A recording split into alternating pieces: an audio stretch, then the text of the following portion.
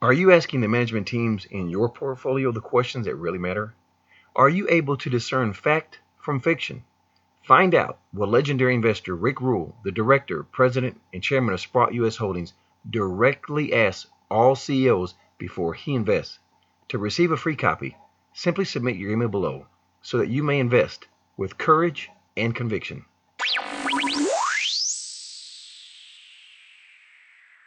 Welcome to Proven and Probable. I'm your host, Maurice Jackson, and joining me today is a very respected guest that I've followed for years, David Morgan, the author of a book that every precious metals, hard money advocate, lover of the Constitution must have in their portfolio.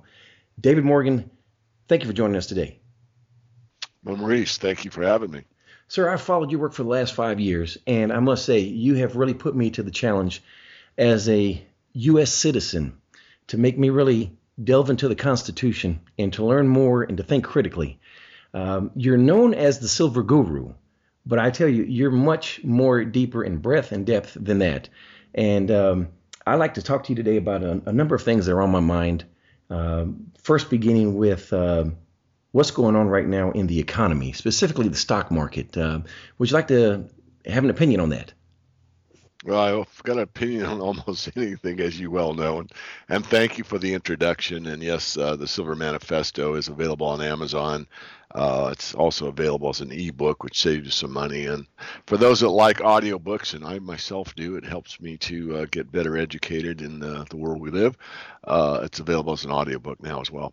So coming back to the question, the stock market. By any metric that normal analysts would use about the stock market, the general equity market, not a specific stock, is it's overvalued. It's overvalued on an earning basis. It's overvalued on a book to value basis. It's overvalued in any way, basically, that you can look at it. However, the idea about a high stock market or a big number seems to be one of the mainstream press's best means of propaganda to lull the main citizenry almost to sleep, because looking at a high Dow convinces a lot of people that don't really know financial markets or understand how the stock market works that if the industrials are doing well, then the economy must be doing well. And even though perhaps I don't feel like the economy's doing well, or my neighbor or my family doesn't, look at that stock market. Wow, wow, wow. That's sort of the subset that may be going on unconsciously throughout the populace. The truth is that the financial markets or the stock market used to reflect actual physical economic conditions. In other words, if you had a strong industrial base and a good transportation index, I believe in Dow theory, so if you had a strong industrials, strong transportations, utilities were strong, then that was a reflection on a robust economy. In today's market, where almost all markets are manipulated, it is not reflective of the real economy. So people's inner knower, if you will, they can look around and see the devastation in any hometown. And of course, there's pockets of enthusiasm here and there. I'm not saying it's totally dark or totally bleak, but the reality is that the labor participation rate's the lowest it's been in decades. The unemployment rate is far higher than the propaganda press will lead you to believe. So the physical economy is much worse than the stock market would indicate.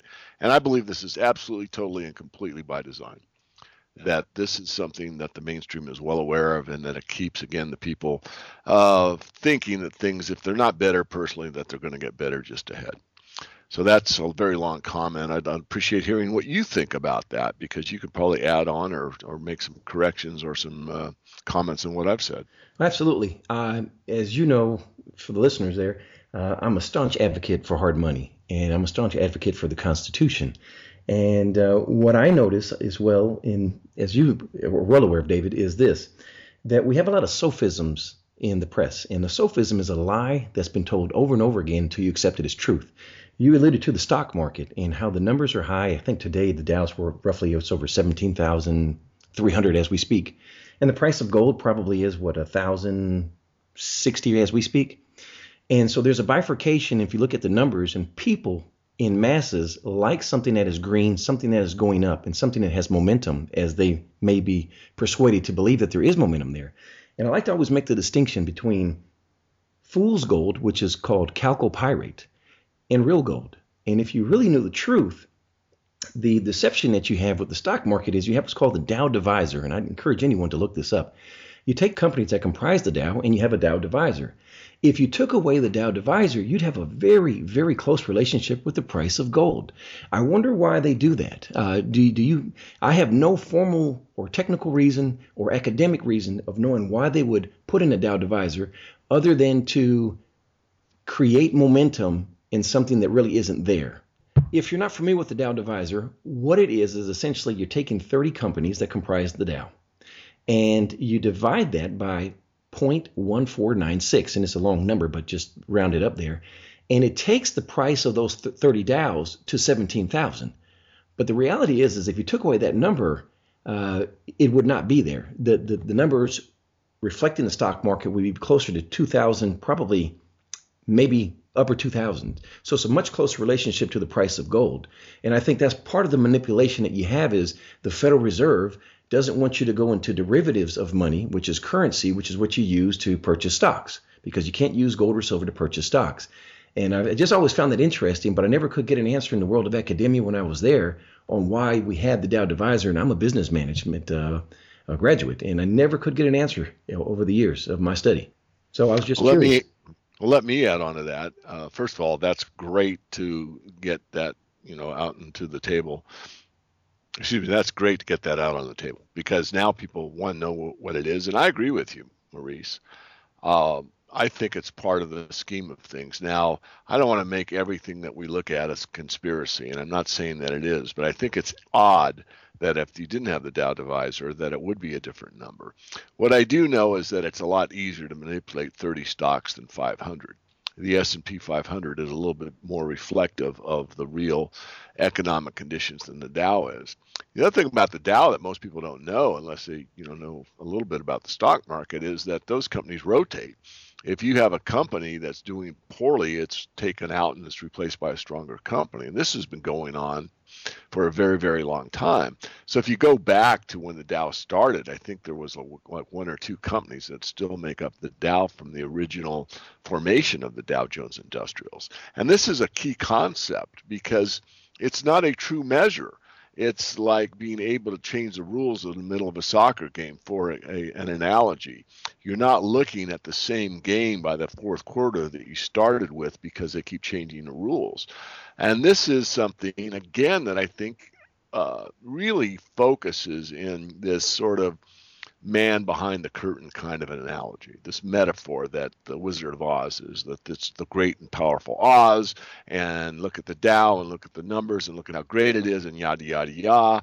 And you pull back the curtain and you see this little old man pulling a bunch of levers and causing this idea that things are really, really good when in reality it's just anything but. So thank you for that. It's something that I've never been asked before. I don't really have an answer, but my ideas follow yours.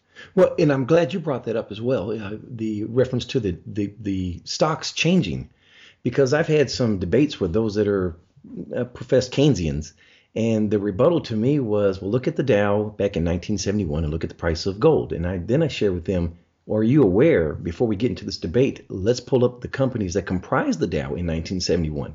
And although it's not even Christmas, you do hear silent night carols because they're not aware, like, whoa, I didn't take that in consideration before I tried to rebut you. And let's see if those companies are still there. And you made the point earlier, they're not there. And so the target is moving, and that allows you to make the case against gold when you're debating against me until you realize, wait a minute, I was not aware of this factual information here. Well, another way to look at gold, is first of all, my belief is that gold is a wealth preserver. It's a crisis hedge more than being an inflation or deflation hedge. It's sort of a vote against government manipulated currencies.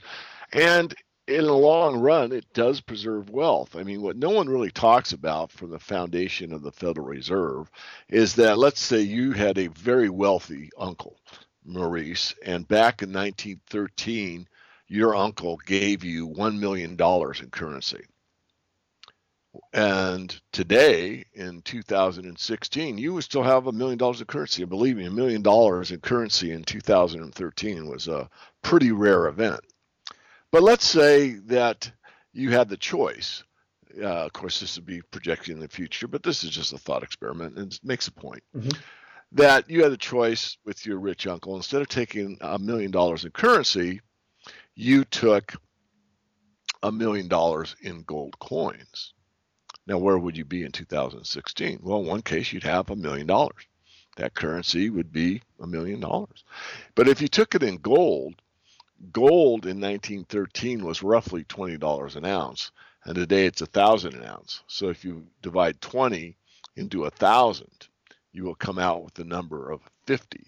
So you would have the equivalent of $50 million instead of $1 million.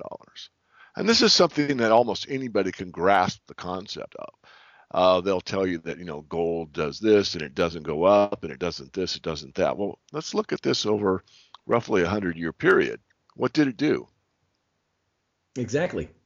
I give a smaller case analogy. I say the year's 1971 is August 14th, and you have two kitchen drawers. You have $35 or 35 Federal Reserve notes, as I usually say, and you put them in drawer number 1. In drawer number 2, you put an ounce of gold. And today you open those up. What will the 35 Federal Reserve notes purchase you? The answer is a lot less than what they could in 1971. And now look at what that ounce of gold will purchase you. And that's, to me, is the best, clear, definitive case, as you just mentioned one as well, of which one is a wise and prudent and solid investment. David, I'd like to ask you a question here. I know that you're a strong advocate of precious metals, but I want to hone in more on silver. Let's take a look at today. It's December 2015, and I have 15 Federal Reserve notes, and I can put them in drawer number 1, and I have 1 ounce of silver, and I can put it into drawer number 2. Let's go fast forward a couple of years from now. Where do you think these two will end up in valuation? Well, history proves that over a longer time frame, in 2 years I'm not sure, but a longer time frame, silver will certainly do better than the Federal Reserve note will. The point about silver that's a little more tricky than gold is that it's a smaller market and it's more volatile. And so you can have these huge moves in silver, and you can have a corresponding move in gold that's maybe 1/3 as big. I'll digress just really quickly. If you go back to the last bull market, and what I want to emphasize to your listeners, Maurice, and that is that 90% of the move comes in the last 10% of the time. If you look at the silver and gold bull markets starting in the 1970s, I actually look at the bull market starting for silver at least in 1965, because that's when it was basically demonetized. You could go till 1968 and turn in a silver certificate and actually obtain silver bullion for it. But that was at the monetary price of $1.29 per ounce for silver. And if you went all the way to January 1979, so this is like 15 years or so, the price of silver had gone from the $1.29 monetary standard fixed price to about $6. But in that last year, from January 79 to January 1980, silver went from $6 to $50. So you had an over 800% increase in the last 10% of the time. That's how these markets move. Gold went from roughly the $300 level up to $800, so not quite a 300% move. So you had about a 900% move, or 800 as I said, and less than 300. So you had roughly a 3-to-1 ratio where silver outperformed gold by threefold. But that was, again, a very small time frame, that 1 year that I've selected to talk about. The point I want to make is that all currencies have failed. I think the biggest thing that I've tried to do over the years that I've been on the internet and done interviews like yours is to get people to think critically. And the main premise is people love guarantees. If you had that one horse you could bet on and, make a small fortune at the track or that football game or whatever, and I'm not advocating gambling. What I'm trying to say is that people really like certainty. People strive to make their conditions around them predictable so that they can feel secure. And the same holds true in the financial markets. And you can't in my business guarantee anything. You're not allowed to, but I can almost guarantee this. Every fiat currency that's ever been recorded during man's history has failed. And so the idea is, why won't the dollar fail as the reserve currency of the world? And of course, we both know that it is failing. From the example I gave in the 1913 to present day, an ounce of gold hasn't changed. Its mass has remained constant throughout the universe for that 103 years or so that we talked about. What's changed is the amount of paper it takes to purchase that same fixed mass of gold. That's what's changed, which is a depreciation of the currency. So in the long term, gold's mass doesn't change. The value of gold changes in the currency.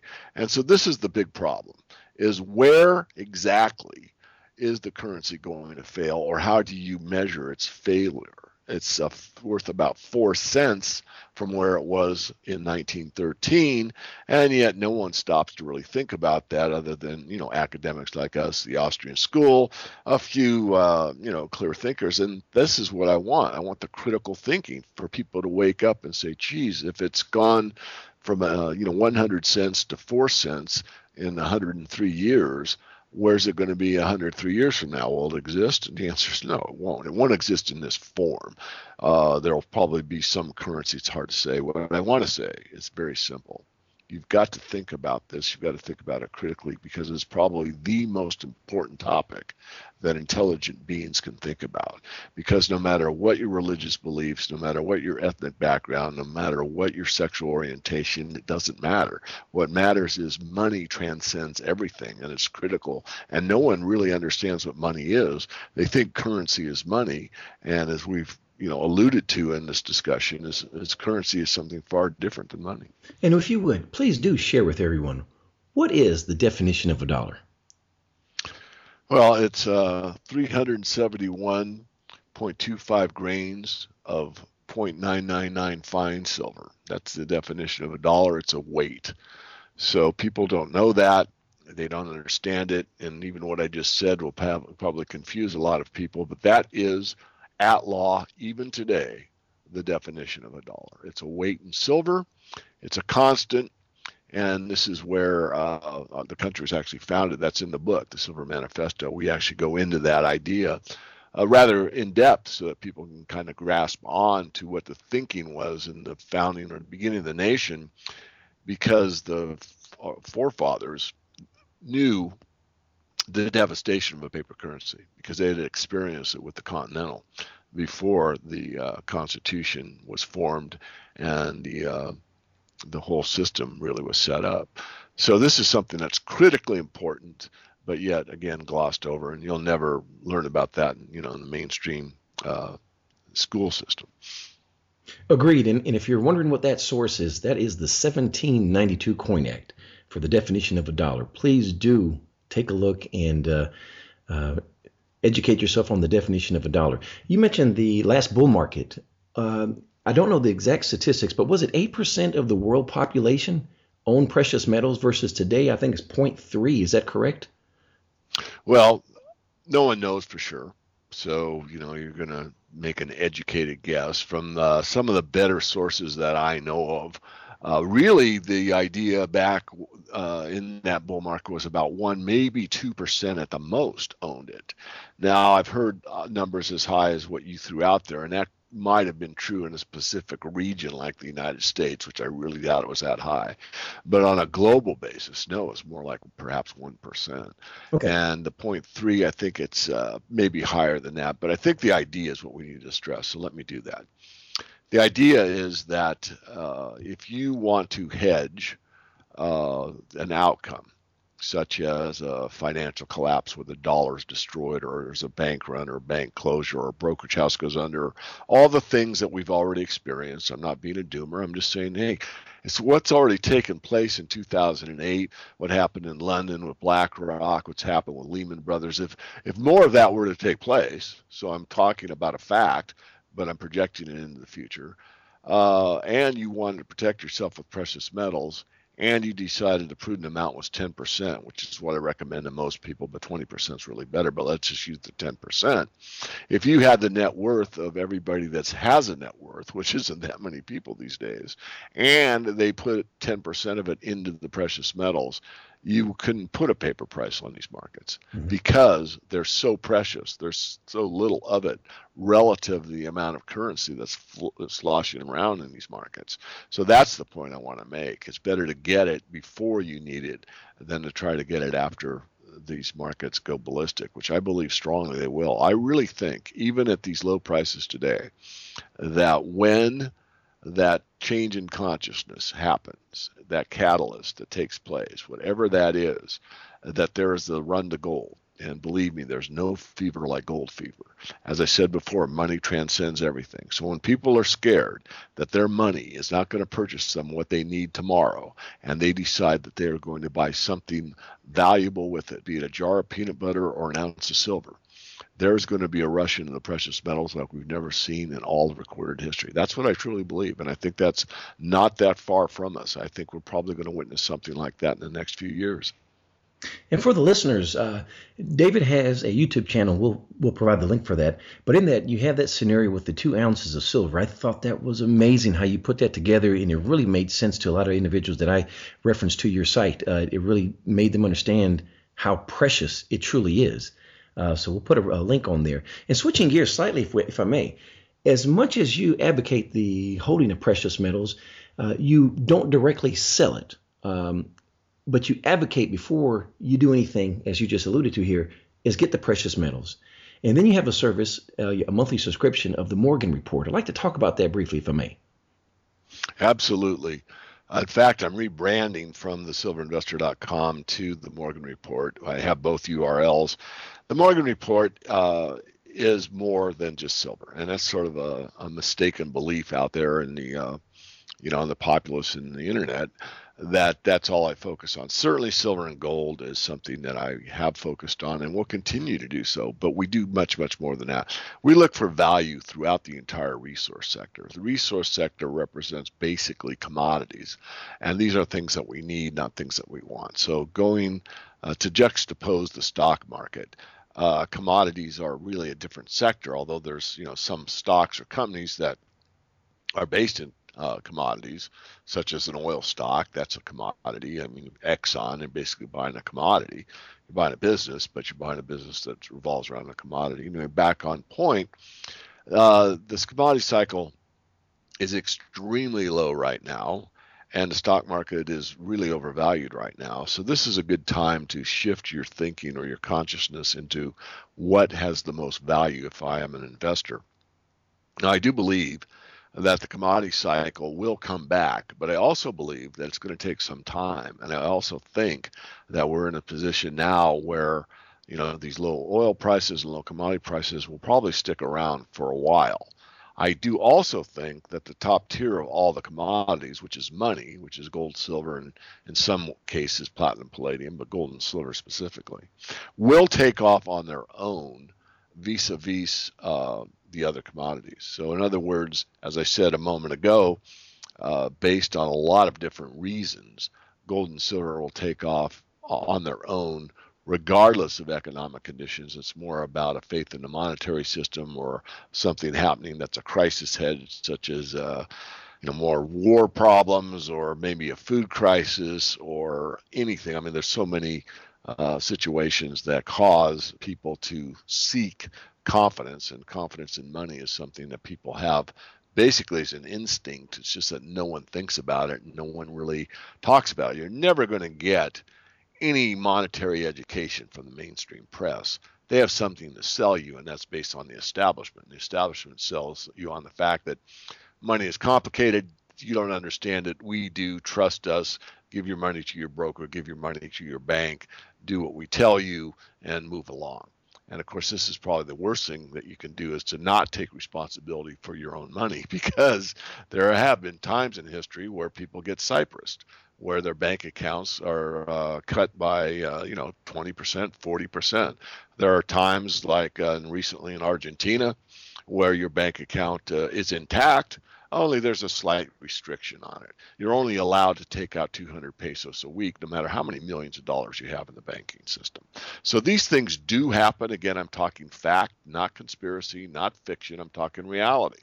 And these are things that people think about after it happens to them. What I am trying to urge people to do is critically think before that possibility takes place in their lives and what they can do. Well, you've reached one person. That was me. I have to give you kudos. You're one of the pioneers, along with, I have to mention his name as well, Rick Rule, when you mentioned platinum and palladium. And also kudos to David Smith and Chris Marchese, your colleagues. Years ago, you were advocating a position in platinum and palladium, and really no one ever discusses platinum and palladium. And they happen to be some of my favorite metals, to be more specific about that. But I have to give you kudos to that, because that tells me more about your work, the breadth and depth that you have. You even get into other companies as well, different sectors within the natural resource space. So do take advantage of the expertise and that David has with his staff. Let's talk about the valuation proposition briefly, if we can, about just the cost of production and the actual price of the spot price of any one of the metals. Sure. In gold, it was around the $1,400 level, and I'm just doing this in my head, when oil was roughly $100 a barrel. Now, because oil is like under 40 as we're doing the interview, the price of gold, and this is the all-in sustaining costs. Cash costs are a misleading statement. You can look that up on Google. I don't have time to explain it. But the actual total cost of getting out to gold out of the ground, probably somewhere in the $1,100 an ounce for a very efficient mining company. Silver, back at the higher oil price, was roughly $22 an ounce. Today, some of the most efficient silver mines on the planet can scrape by at something around $14.50, $15. So both the metals right now are either at or below the cost of production. And anytime you can buy any commodity, be it corn, soybeans, lumber, oil, metals, any metal, base metal, precious metal, and have some patience, you are going to do well. And the reason being is obvious. If you can buy a commodity, especially a metal, because metals don't have the problem that you have with most commodities, which is a storage issue or a situation with the agriculturals where, they could rot or something could get eaten or weather would harm them or whatever.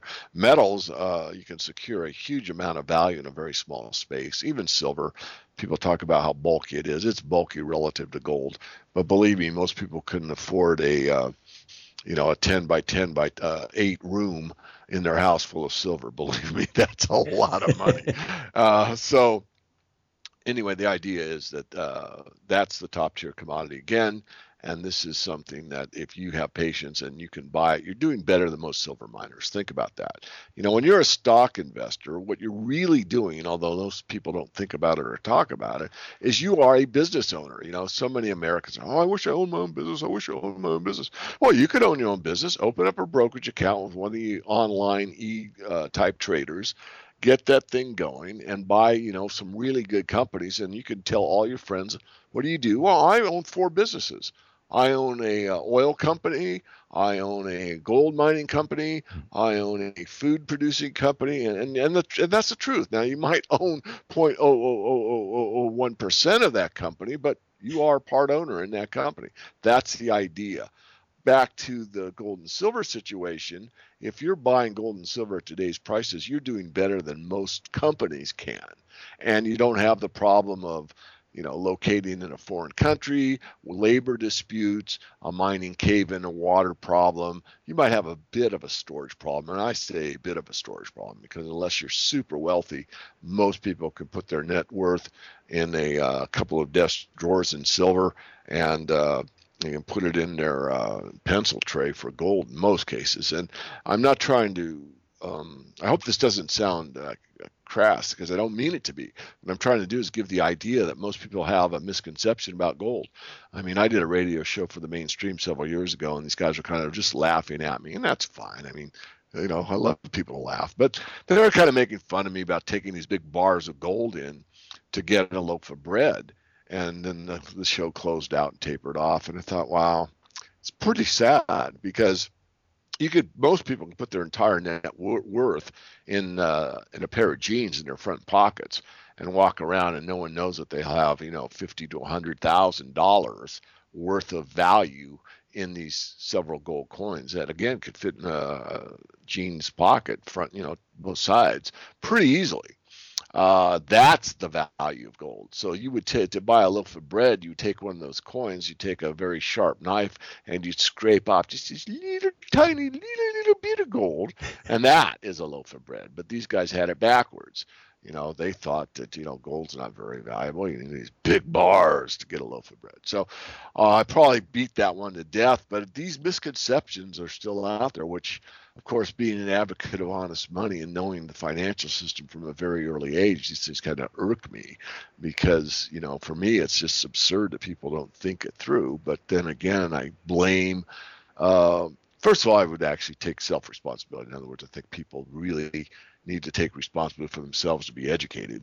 But it's also partially not their fault. So I'm talking out of both sides of my mouth because the education system kind of slants it that way. It's like, pay attention to the stock market, give us your money, we'll manage it for you, get the right mutual fund, and everything's fine. Look the other way. Which is really unfortunate. But you make a really great point. That's one of the things I wrote in one of my blogs entitled Precious Metals Portfolio, where I talk about the bifurcation that you need to have in your silver portfolio specifically is get you to the Eagles, but also look at your junk silver. And this is where, the case of the loaf of bread, having a junk silver dime is the most divisible form of silver you can essentially have, with the exception of grains. And there's your loaf of bread. So great example. And if I may as well, speaking of bifurcation, would you agree that the bifurcation is holding the precious metals is for insurance and for speculative aspirations, but the mining companies really are leveraged to give you returns that are tenfold that you probably wouldn't receive from the appreciation of, let's say, a currency crisis. But if there's a shortage of the metal, look out. And I think that's is that a fair assumption? I think absolutely. It's your thought. It's valid. I would just say I really don't like the insurance part. And it's okay because certainly, and I've used that word myself, the idea to me is that it's better than insurance, and here's why. If you have an insurance policy and you pay the premium every year, you can't go back and get some money back on that, 10 years you didn't use it. Okay, let's say the 11th year your house has a small problem and you utilize your insurance policy. On the metals, I mean, if you stack, let's say, 100 ounces of silver, and you can think of it as insurance, that's okay. I mean, I'm not going to tell people how to think of it however you wish. But that 100 ounces, let's say it goes up tenfold over that 10-year time frame, which roughly it did from 2000 to 2011. It went up from roughly 5 to 50. Didn't stay there very long, but regardless, you could take that and spend all of it, or so it basically is an insurance policy that you have access to that you can use, especially if you can time somewhat properly, to not only have insurance but also benefit your lifestyle substantially, depending on what your downstroke is, how much you have as a base. So I think it's insurance and a whole lot more than that, because the potential is in gold to preserve your wealth, and silver to potentially make you wealthy. But you're right. The way you really can leverage is by the mining equities, and here's why. If you buy an ounce of gold, you have an ounce of gold. Insurance, wealth protection, perhaps it will increase your net worth in real terms. But if you buy a gold mine and it spins off an ounce of gold to you every year for the next 10 years, which is the better investment? In other words, if you had the old analogy of the golden goose, and you had the ability to make a choice, and you could buy one golden egg and that's it, or you could buy the goose and it lays golden eggs over and over and over again. Which would you buy? Point well taken. I couldn't have said it any better than that myself. Well, thank you. And may I ask you, a recurring theme that I'm seeing, we talked about the stock market earlier, and I know that the Morgan Report, you hone in on commodity stocks. I'd like to ask you a question here and see if this is a theme that you see in the natural resource space.